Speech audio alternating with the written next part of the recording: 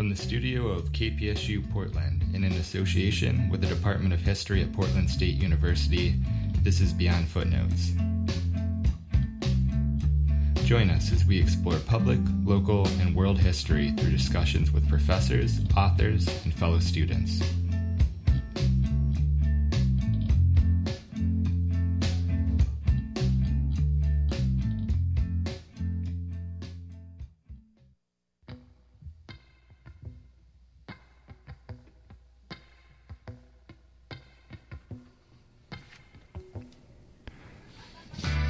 As the United States entered the 1960s, general optimism that previously prevailed screeched to a halt with campus and urban unrest.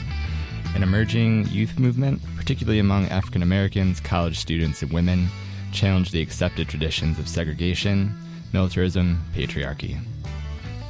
How does this movement appear today from the perspective of a cultural historian who lived it?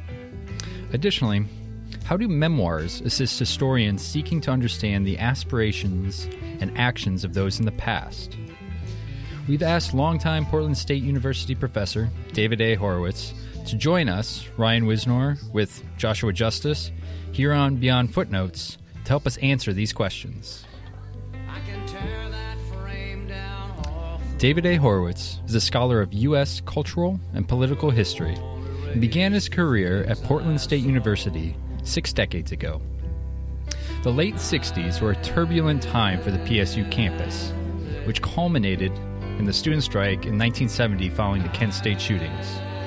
He is author of several books, including America's Political Class Under Fire, the 20th Century's Great Cultural Wars, and additionally he edited Inside the Clavern, The Secret History of the Ku Klux Klan in the 1920s, which was a collection of official meeting minutes from the LaGrange, Oregon chapter of the KKK.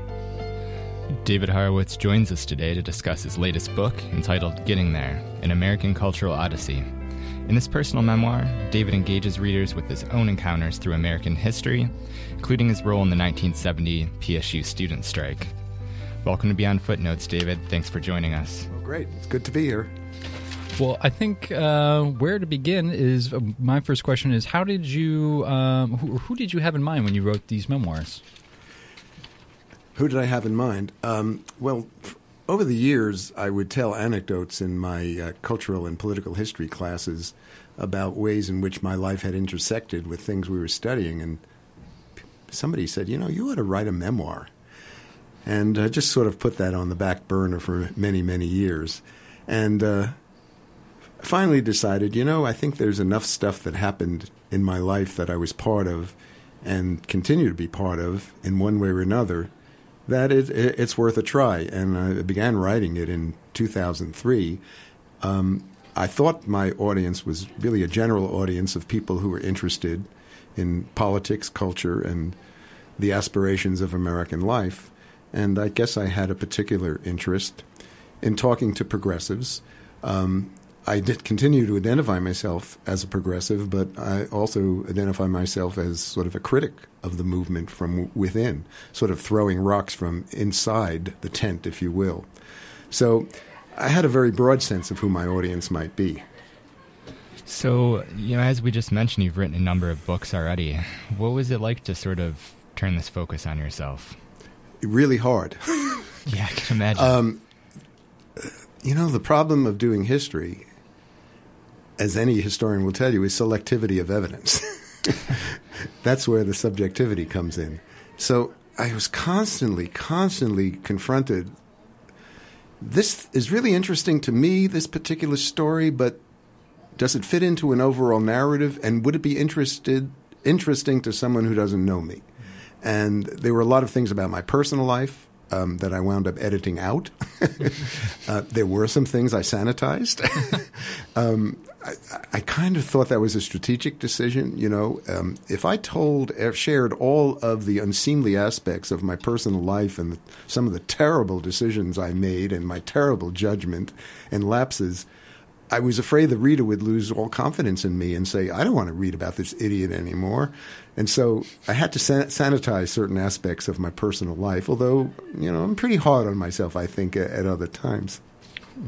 Well, you grew up in the Bronx neighborhood of New York. Yeah. Can you describe for us the neighborhood as you remember it and tell us a little bit about that environment? Yeah, many years ago, we had a conference here at Portland State in the history department about doing history and writing history and teaching writing to students. And we had a workshop and in which our guest said, people have the best memories from their life between the ages of 8 and 10. And that's when they're beginning to notice things in the world, but they're not sort of intimidated by social appropriateness as they reach their teenage years. And he asked us to write a paragraph about what we remembered about our lives between the ages of 8 and 10. And I wrote a paragraph about growing up in the West Bronx in an apartment building. And, that became the basis of a lot of things I did afterwards. Many years later, I wrote a piece called Dreaming of the Bronx, The Faith of a Bronx Dreamer, for a newsletter that was designed for people who grew up in the Bronx in the 1940s, 50s, and 60s. And I dream about living back there in the old neighborhood. It was a very cohesive neighborhood, mainly American Jews, working class and lower middle class. Pretty stable neighborhood at the time I grew up in the late 1940s and the first half of the 1950s. And I have very fond memories of it. When my family moved to the suburbs, I was kind of lost. The suburbs seemed so vacuous, and I didn't have the kind of friends that I'd had in the Bronx. And part of the problem was that we moved out of the Bronx after my ninth grade. I was 15, and I was just beginning to get into a circle where there were girls on the periphery, and I knew something was going to happen. And then it got taken away from me, and we moved from a lower middle class neighborhood to an upper middle class suburban neighborhood, and I was intimidated, and I lost my confidence, and that was another story. Folks who've taken your class know that you're also a musician, and I think from what I gather, that came partially from your father. Is that right? Well, my father was a lyricist. My father was a lyricist, and my father in the late 30s and early 40s wrote the lyrics to what were to be Negro spirituals. He wrote them in Negro dialect, which was forever an embarrassment to my mother. But I think he meant to romanticize simple people, because my father wrote a lot of dialect short stories. It could be Italian dialect, Yiddish dialect, and here he was writing in black dialect, Negro dialect. And it was basically a song. One of the songs was called Chicken Dinner, which was a celebration of a black rural family sitting down to a dinner and saying their prayers and the solidarity of the family. And in my mind, my dad was writing about a Jewish family in the shtetl in Eastern Europe. He saw the same. He loved the simplicity of ordinary people's language. He didn't mean to be racist, but he was a lyricist, and the man who wrote the music for those songs became my piano teacher. Okay. And I grew up with lots of musical comedy and popular music, on the phonograph and on the radio, and went to a summer day camp in 1949, and there was an amateur day camp counselor show at the end, and there was what I thought was this gorgeous woman counselor singing this torch song, and there was a guy playing the piano feeding her chords, and I thought that was about the neatest thing I'd ever seen. And that's when I decided I wanted to learn to play piano. So how about your mother? Tell us a little bit about her. My mother was came from a Jewish middle-class family. Her mother was active in the Socialist Party, first of Eugene Debs and then Norman Thomas, a great social justice crusader. My mother went to Hunter College during the Depression to study journalism, of all things. And that's where the money's at, right? Yeah, right, in the Great Depression, yeah. And became a socialist, part of the Socialist Workers' Party, a Trotskyist, a follower of Leon Trotsky. That's why my family was always anti-Stalinist. Stalin was just as bad as Hitler in our family. Sure. And she was a Trotskyist, as was her brother, my Uncle Mickey, later. And she was a class-conscious poet and writer. And through a long story, my dad met her up at her parents' seedy resort in the Catskill Mountains. And she was 9 years younger than he was, and she adopted him basically as her project. He was this romantic, working-class, uneducated poet from the Bronx that she wanted to make into a class-conscious proletariat, which she never succeeded in doing. And he fell in love with her, and she basically took care of him, in a sense, spiritually and emotionally, you know, their entire marriage. And she went on to become, went back to school in the 1950s to become an elementary school teacher and then a guidance counselor, and then taught guidance principles at Long Island University as an adjunct instructor, and was a wonderful poet, a better writer than my dad was, more disciplined. She was the cerebral part of the family, and he was kind of the peasant, emotional kind. And you know, I've inherited both of their traits, and I'm very happy about it. Yeah, you know, it's a fortunate combination. So let's kind of turn the lens back at you. How did you become a historian? Well, I became a historian, of course, by accident, which I think most good things in life happen that way. I was at college. I went to Antioch College, which is a progressive liberal arts college in southwestern Ohio, and rooming with two history majors. And they came back one day and said, you know, you ought to come to our history class, this 20th century history class. You'll love this guy. He makes everything come alive. And so I went and sat in on it, and I fell in love with history. Louis Filler was his name, and he was an expert on the progressive reformers. And it seemed like every paper I had written for all my other classes was basically a social history or intellectual history paper. And I wound up working with him and did an undergraduate thesis on the 1930s novelist John Dos Passos, who wrote the classic radical novel USA, and talked about his transition to becoming a conservative. And I would have a long-time relationship with Louis Filler, who became very reactionary and very conservative and very cranky for many reasons. And I'd go to history conferences in the 1980s and 90s, and I'd be the only one who would talk to him. You know, he was such a crank. He became so angry He became angry, as I explain in the memoir, partially because his son died of a heroin overdose during the late 60s, and he blamed that on the counterculture and Abby Hoffman and Jerry Rubin. Sure. He was very bitter about that. And having dealt with my dad, who at times was very cranky and very conservative, I'm able to deal very often with older people who are cranks, and I just felt an obligation to Filler all through my life. Because he had really turned me on to history. He had made it seem like it was really exciting. It was about human beings, you know, and he engaged me. And I always loved him for that. So that's how I became a historian. And then decided, well, I guess I'll go to graduate school. I didn't know what to do after college. Yeah. Wound up going to Minneapolis, the University of Minnesota, and studying under David W. Noble, which was another revelation.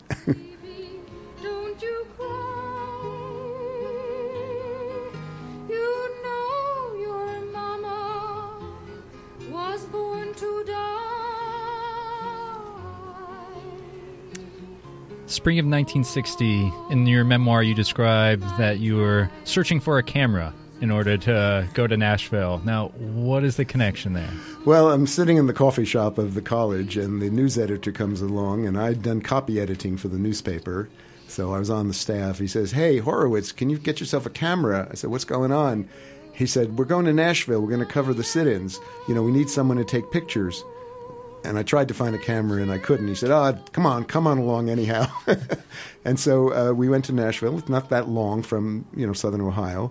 And we stayed at the home of a Negro student's father who taught at Fisk. Okay.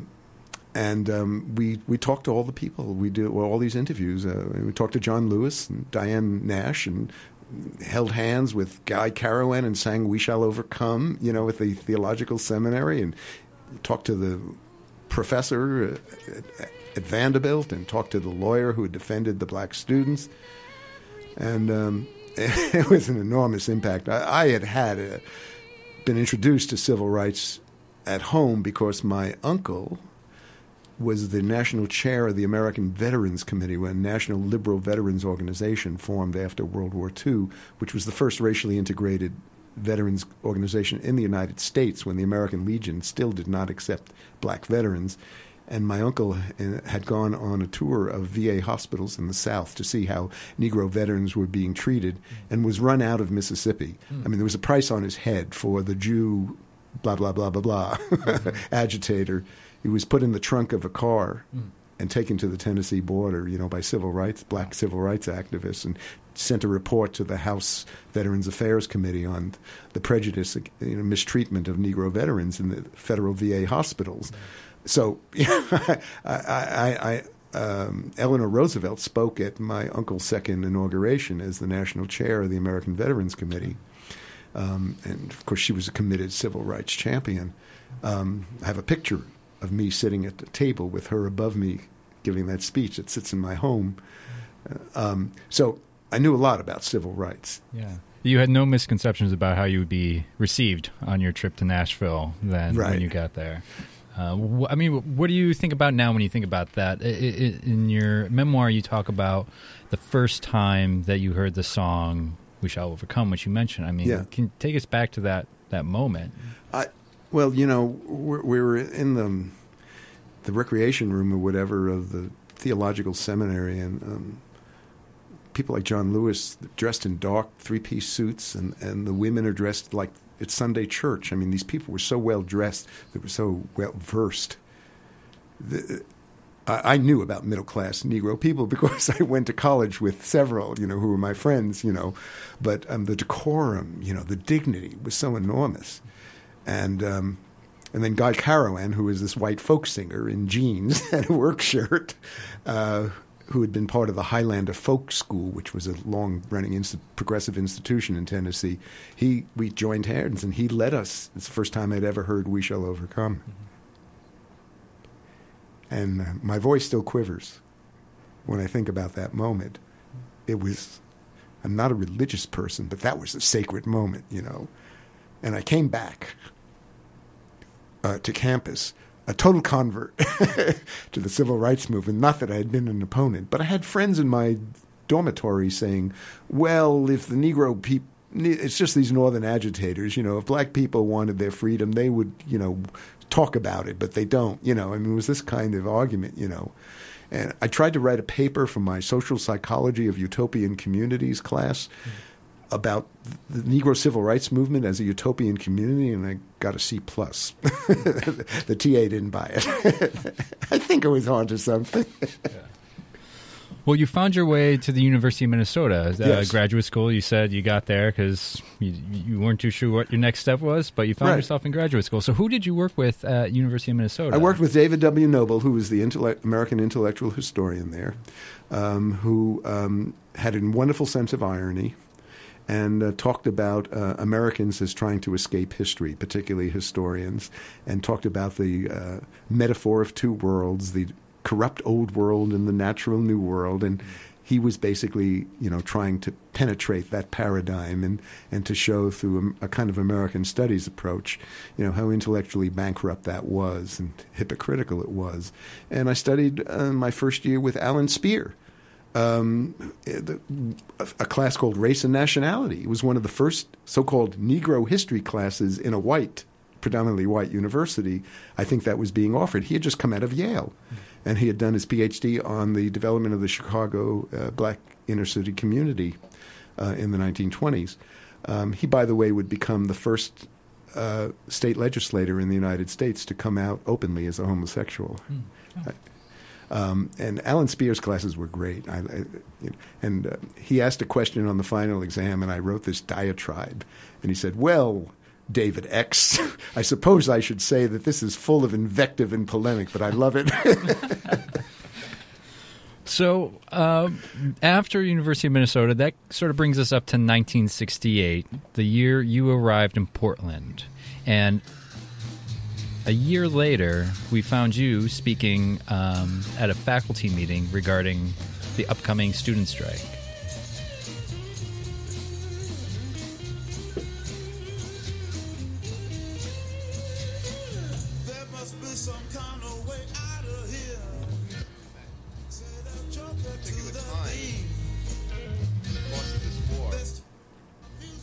continue to operate in our traditional professional roles and continue to stress intellectual discipline in our classrooms, that somehow we as individuals will be acting effectively in what's now an overwhelming moral issue, the issue of American involvement in Far Eastern Asia. It seems to me that our society rests on our doing this very thing, quietly as intellectuals, sort of conversing with our students, talking with them in analytic, abstract terms, and not engaging ourselves as human beings in overriding political issues. Our system seems to function and maintain established practices best when we as individuals confine ourselves to some pigeonhole role, when we confine ourselves to a very specialized notion of what we are as human beings.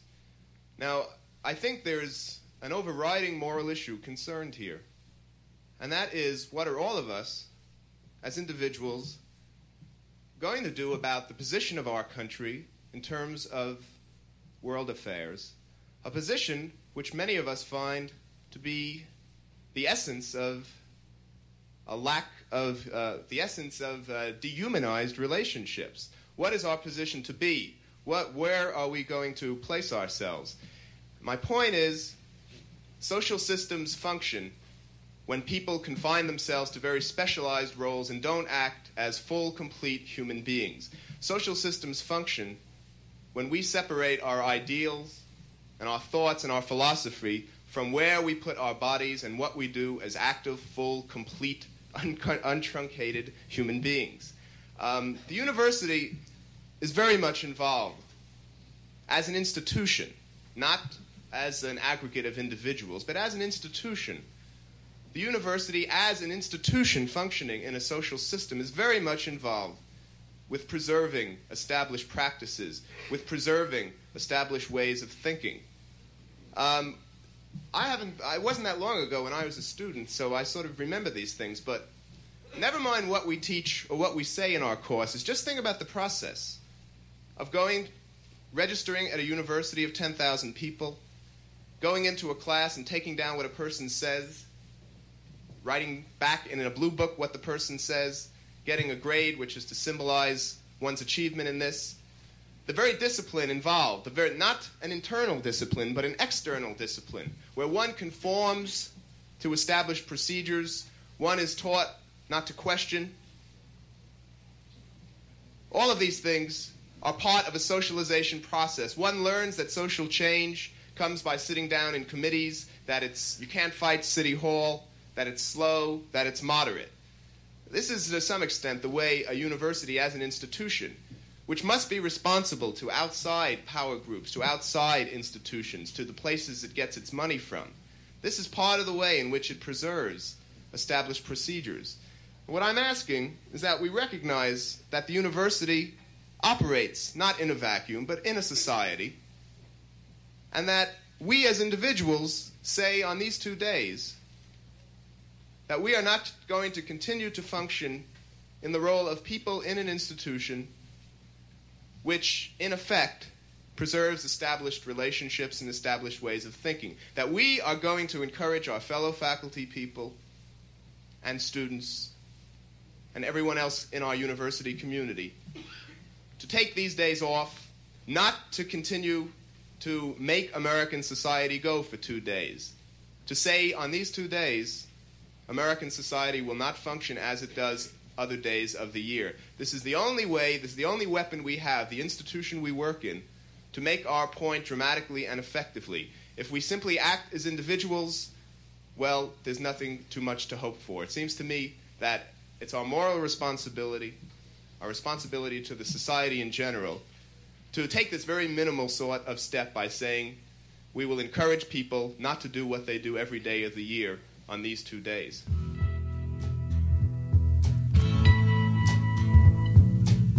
There's battle lines being drawn.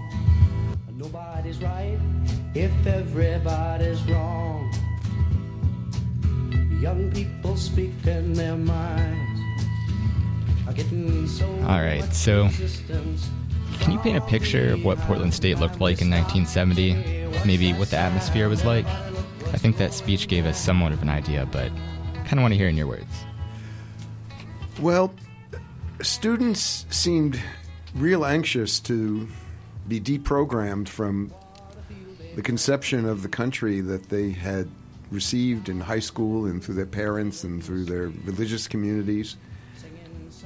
I was someone who, of course, identified with the new left wing of historical analysis and radicalized by the Vietnam War. And so my classes and my lectures had something of an edge, and it seemed to resonate with students who, if anything, were even more cynical in the end than I was. I think that Portland State was far more of an urban institution in terms of the student body. I get the feeling that it's increasingly suburban these days, and that has something to do, I think, with the financial structure of who comes to public universities at this point. But the students that I knew, who were, by the way, not that much younger than I was, were very informal and unpretentious, and I made a lot of friends, particularly during the strike season of 1969 and 1970. It generally was a place I felt fairly at home in. The whole student movement, at the most, was 500 out of 10,000, and more like 200, I think. But a pretty cohesive group, hung around. You could always find someone to sit with in the cafeteria who you knew, you know. And there was a group of young faculty, all of whom had come into Portland State about the same year I did, 1968. I had a whole bunch of friends on the faculty at that time, from sociology and from English literature and philosophy and psychology. We even formed a group called the New University Conference, which was the grown-up SDS. Didn't do much, but we're a force, I guess, to be reckoned with on some level. But, there was no park blocks. I mean, there was a park blocks, but there was traffic that flowed, and that ended with the Portland State strike after the barricades were put up there, and eventually it was made into a non-vehicle kind of passageway. There was a great bar where the View building is on that main floor there, where the Starbucks is, called Lydia's. It had like plastic black, not formaldehyde, but the sort of lounge coverings, on the chair, and they played country music, great country music jukebox. I mean, there was a lot of hangovers from the old neighborhood there still. Yeah. There was Papa John's Market, where the business administration building is being renovated today. Mm-hmm. It was sort of a charming place. So let's put some of this in sequence. What we just heard was an archival clip of Professor Horowitz speaking at a faculty meeting, which was on November 13th and 14th, 1969. And the context of that was that the students were preparing for one of the moratorium strikes, and they had reached out to the faculty to support that strike. And in this archival recording, which is actually in the PSU Special Collections, you can hear other professors speak their opinions on this, many for, many against, and it's very an interesting piece. I mean, what do you remember from that meeting, and maybe from your own colleagues in the history department? Were you the radical in the history department this first year, or what was your place in the history department at that time? I had another radical colleague, Mario Fenyo. He had been there earlier than I was. He was Hungarian and taught Central European history, but I was more active and more out front. I had come to the position at Portland State, figuring, hey, I'd gotten out of the draft, so that I had a moral responsibility to oppose the war, because I had student deferments until I was over the age of 27 when they weren't taking people, and so I felt that I really had an obligation to be part of the movement, but I wasn't sure how, and gradually, got involved at Portland State. I don't remember speaking at that meeting. That wasn't bad. No, it was very good. Off the top of my head, I can't believe that. I don't usually speak off the top of my head. But if I had known, I would have used some of that for the memoir. Oh, yeah. I didn't remember that. I remember other people speaking. Yeah. think Steve Kosikoff from speech, but I didn't remember that. Yeah. The faculty had supported the first moratorium in October, but they didn't support this one. And the reason people didn't is they thought that the university should not be politicized, that the university shouldn't be the agent of one particular political viewpoint. And so, as a result, I was sent out to Mount Hood Community College for their moratorium with Mike Phillips from speech, and I gave a speech there that's a little talk there that's described in the memoir, where I just basically talked to 15 people who were in a corner of the gymnasium of the community college while the cheerleaders practiced across the way of the gym. And I could see these people were very uneasy and nervous about, supporting the moratorium out there in East County. And I just told them how important they were. They were part of a national movement. I didn't even talk about the war, I just said, and we will win, we will prevail, Yeah. Well, and then April 1970, the Kent State shootings, and then May, the strike that followed here at PSU. Tell us, what was the mood like among students and faculty prior to the protests following the shooting, and then after the violent clash with the police? Well, there'd been a lot of activism at Portland State about harassing the recruiters for the CIA and recruiters for the Marines, and some of the faculty, some of my colleagues had been arrested, and students had been arrested, and the police had been called in on a couple of occasions. There's some pretty bad feelings between the administration and the student activists, and it was sort of building up to the invasion of Cambodia and the Kent State shootings. It's hard for me to say what other people thought. I know that I thought, oh boy, we've crossed a line. Now, they are going to shoot students. They're going to shoot their own children, And I really thought, I don't agree with this now, but I thought then that the Nixon administration was moving into what I called managerial fascism, that they were going a step further. I don't agree with that assessment now, but that's what I thought at the time. And it was easy to get really carried away, Sure. with the impact of it and the shock of it, And I remember crossing the campus with my friend Penny Allen, who later becomes a filmmaker. She was in French foreign languages. And she said, David, we've got to do something. We've got to do something. And I said, well, I think there's a strike committee being organized among the students, And I just put myself at the disposal of the students, I was always a sort of a talking head rather than an activist. So I want to know exactly what happened to you, because you were, let's see, you had a warrant out for you because of your actions during the strike. What did you do to get that, to get the city's attention that way? Well, on the first day of the strike, I showed up down at the park blocks where we knew the headquarters would be. There was going to be a medical tent there and a headquarters in my cowboy boots, and jeans. And somebody said, hey, we need people to go into the classrooms and get people to come out on strike, And for some reason, I had not had any coffee yet, and I had a very short fuse. I didn't have my customary subtlety. And so I went into this classroom with this, and there was this other woman there. And I said, listen, folks, this is not an ordinary day. We've had a shooting of students, and the American college system is going to halt today. And we need people to come out into the streets. This is not just ordinary work. And somebody in the back of the room objected to my being there and came up and pushed me to push me out. And then the woman, who I'd never seen before and never would see again, started cursing out at these people in pretty foul street language.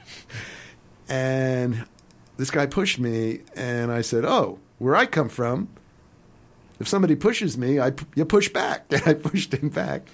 And then the next thing I knew, I was grabbed from behind by some tall creature who later turned out to be a captain in the National Guard Reserve, and he just hauled me out of the room.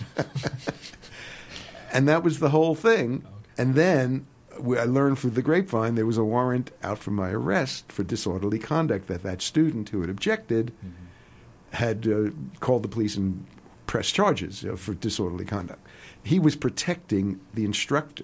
It happened to be a Russian language class. So who takes a Russian language class in 1970? People who were going to go into intelligence or the FBI. So, and she was a anti-communist refugee, it turned out, a short little woman. So the student thought I was that I was bullying her. Okay. Which I didn't even see her really, Sure. And so it then turned out that the newspapers ran a bulletin that warrant out for fugitive professor. So my friend Joe Uris, he calls up the police. Oh. He says, hey, I understand you're looking for this guy Horowitz. I just saw him around the campus here. What's the deal? And they said, we're just waiting for him to come in and, accept the warrant whenever he wants. So it seems like you've had a lot of involvement in these social movements. Given, these years of hindsight, how do you think that historians can best affect change for social justice within social movements? I think that I have somewhat different perspectives than I have the same values I had back then, but I've seen a lot since then. I've seen the 40 years in the proverbial wilderness that progressives suffered from 1968, to basically 2008, at the very least. And I think that the role of historians is to encourage people to use their reason in understanding social and political process, which does not necessarily mean being a party to particular disputes, but helping people clear their mind and approach things in an analytic manner that still is able to express empathy for people who are the victims of various forms of control and oppression. It's a difficult line. It's extremely difficult, and that's sort of what I'm talking about toward the end of the book. And in the epilogue, I kind of have this crisis of faith that I tell, and I'm not sure how much that's working. And there's a lot of challenges to that, but I don't know what else to do. I think it's certainly admirable. So we're going to share this on the blog as well, but there's a student-made film, The Seventh Day, which documents the student-led actions in the South Park blocks.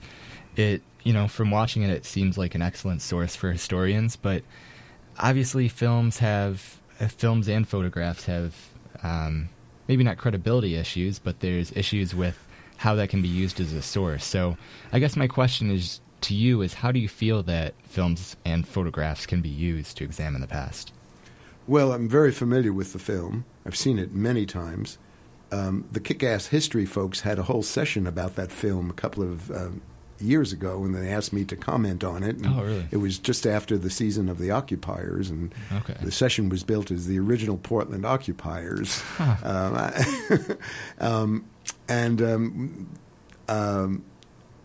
think the film is really valuable in giving you the kind of emotions of the moment, and it even deals with the students who were opposed to the strike. They were the so-called jocks, as they were called then. I think it's a little more complicated than that. And interviews with people like Joe Uris, who were part of the scene. There were a lot of kind of crazy things that happened in connection with the strike. The food fight in the cafeteria, which was really ridiculous. The trashing of the student union when there was a party held and people from off campus apparently came in, and all kinds of disrespectful approaches to the building and so forth. It's crazy stuff. And I was involved in some things I'm not so proud of. We tried to block traffic on Broadway. Yeah. We were just so enraged. And I think about it in retrospective. I mean, I'm talking about myself here as well. What were we trying to do? People are going to work, or people are going to pick up their kids, and we're trying to banging on cars, and it's just a temper tantrum. That was stupid. But it's amazing how you can get carried away by the emotion of it. And I guess you asked about history, and I think part of the job of a historian is kind of weed through the emotions that pervade people at the time, and to kind of put things in context, So I think the movie is a wonderful document, but there are aspects, of that strike that I think are referred to in the narrative, that aren't so wonderful. It's great pictures of the older woman who is marching arm in arm as they go to protest the police brutality. And what are you doing to our young people? She was very unusual. Scenes, yeah. Most public opinion was against us. Yeah.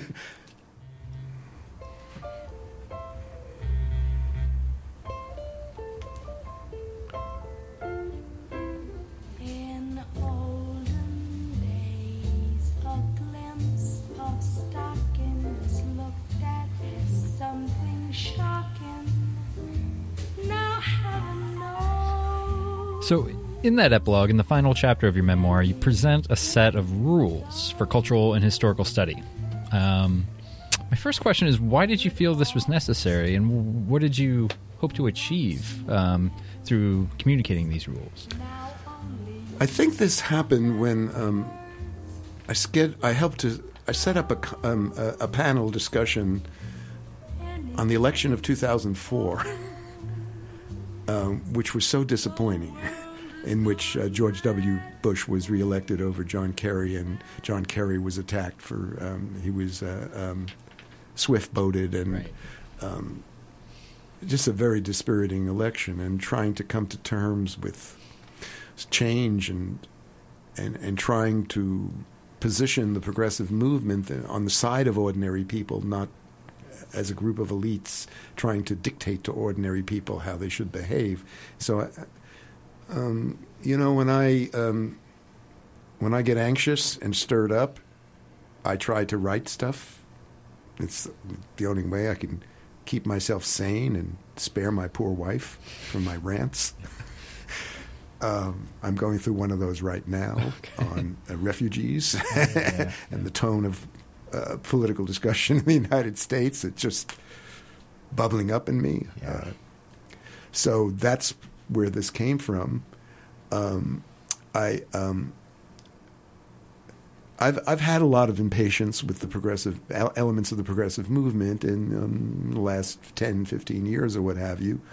And I still do, even though I believe myself to be a progressive, and I want the same things that progressives say they want. Social justice and equity and freedom from oppression and reason in public policy and compassion for other people. All those things, are basic values that I share. But I think sometimes the left gets so rigid and ideological and comes from a position of social superiority and can't really lecture people, And as I say in there somewhere, I think you can't change people you don't respect. And that's part of the problem of progressive intellectuals and activists. It's so easy to disrespect the people. And, I fall victim to it myself. I have in the last few days. Yeah. It's hard sometimes. It's hard. My wife says it's hard to be a populist among the people, isn't it? Mm-hmm. She teases me, but it's really true. I read something this summer. My friend Michael Kazin, who's done a wonderful biography of the great reformer William Jennings Bryan of the 1890s, no sermon, however perceptive, could accomplish its end without a canny political strategy. And that was his criticism of Bryan, who was a figure he has a lot of affection for in his biography, but whose limitations he understands. And Kazin has written about the dream of the American left. He is a leftist. And he understands that you need hard-headed political strategies, and you have to have empathy, not just for the people who you quickly identify with, but for people you don't identify with who need to be your allies if there's to be social change. Mm-hmm. So I guess this list came out of my frustrations, as most of my writing does. I just think there needs to be more clarity of thought and more true compassion, among people who consider themselves part of the left and part of the cosmopolitan culture. I have the same critiques of some of the tendencies of general education and its preciousness in a place like Portland State, that makes up a section of the memoir as well. So, with those sort of changing views on, I guess, the progressive movement, has that impacted the way that, I guess, you approach teaching? Developing these 15 rules, is that something you also apply to your teaching method? It definitely is. When I started teaching, I was kind of an ideologue. I was kind of reciting, the maxims of radical historians like William Appleman Williams, and it was sort of abstract. Through a various number of influences, which I describe in the book, I've come to what I think is a more grounded view of history, and I became very interested in what I call the populist impulse, the impulse that honors and describes and challenges ordinary people, and whether that's through my interests in the Ku Klux Klan of the 1920s, or in the anti-interventionists before World War II, or even among the opponents of civil rights in the 1960s. I try to talk about the sensibilities of ordinary people, even when I don't agree with them. And then I produced a book on populist cultural expression to talk about film and music and poetry, and as it expresses relates to the lives of ordinary people in modern American history. So the one thing I try to do in teaching is make my teaching accessible. I'm a slow learner, and so that helps me in a way be a better teacher, because I try to break things down and simplify them. I try to do without jargon, and I try to simplify my teaching. I don't have a lot of faddish kind of conventions in my classes, like people keeping journals or doing oral reports or group work or what have you, or making films and so forth. I just kind of try to do nuts and bolts and try to show that you can learn a good deal by involving yourself in the details of a situation and seeing their context.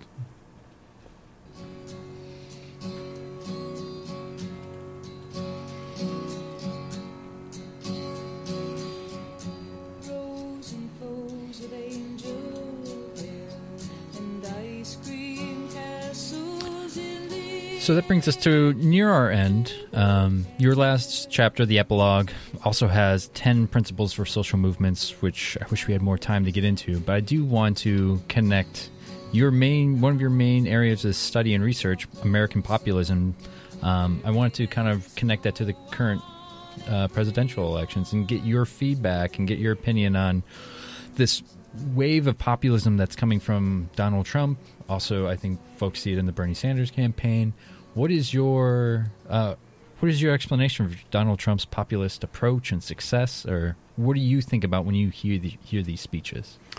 Yeah, well, Donald Trump's populism is part of a long tradition of conservative populism, and a lot of students have trouble with that idea that populism can be conservative, and it basically says that conservative populism holds that the people's virtues are superior to those of the elite, which, unlike the elite in the imagination of leftists, the elite in the imagination of conservatives is the intellectual and political classes. Mm-hmm. And that's something difficult to get used to. And that was the theme of my book, America's Political Class Under Fire. It was all about what we generally call anti-intellectualism, and what I sought to do was to contextualize that instead of just demonizing it, to explain where it came from, even though at times I find it extremely offensive. And I do find it extremely offensive with Mr. Trump, but he's basically relying on an old tradition of conservative populism. However, in the last few days, I'm beginning to wonder if it's not so much conservative populism as almost a form of fascism. And I don't use that word lightly.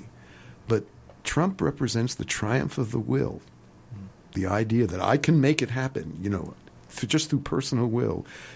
xenophobia of the worst kind, denigration of people outside his own reference group, the spreading of fear and the reliance on militarism. To me, those are all parts of historical fascism. He may be closer to Mussolini than to our friends in the Third Reich.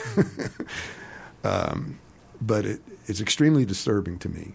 It's extremely disturbing to me when people spread fear for the sake of spreading fear, ungrounded fear.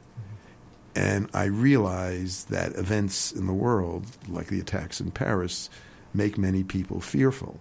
My fear is not so much of an attack here in the United States, is that the political climate in the United States may veer toward the extreme right, and that kind of xenophobia, which, by the way, will only exaggerate the threat of terrorism.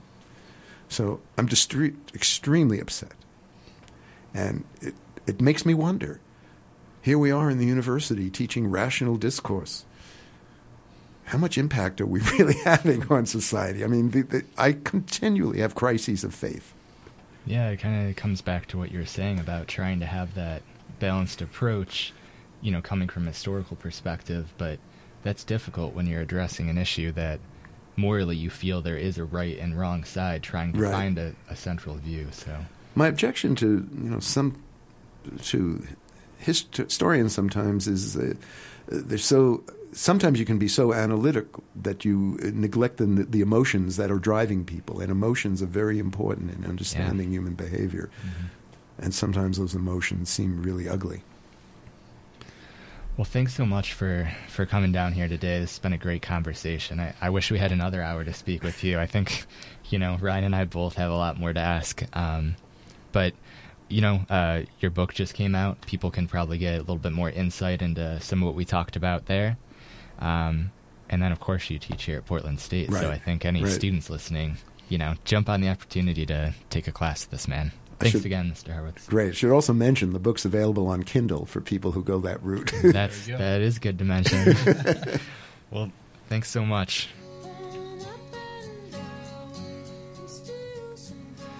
Beyond Footnotes is sponsored by the Portland State Department of History, recorded at KPSU Portland. Music in this episode from Crosby, Stills, Nash, Willie Nelson, Joan Baez, Jimi Hendrix, Buffalo Springfield, Helen Merrill, Joni Mitchell, Gene Clark. You can hear other episodes of Beyond Footnotes by visiting kpsu.org. Find us on the schedule there, or go to pdx.edu/history. We're also on Facebook and Twitter under Beyond Footnotes. We try to post there pretty regularly. So if you follow along, be able to get some more details on our next show, which will be in 2 weeks here. Signing off, this has been Joshua Justice. I'm Ryan Wisnor. Thanks so much for listening.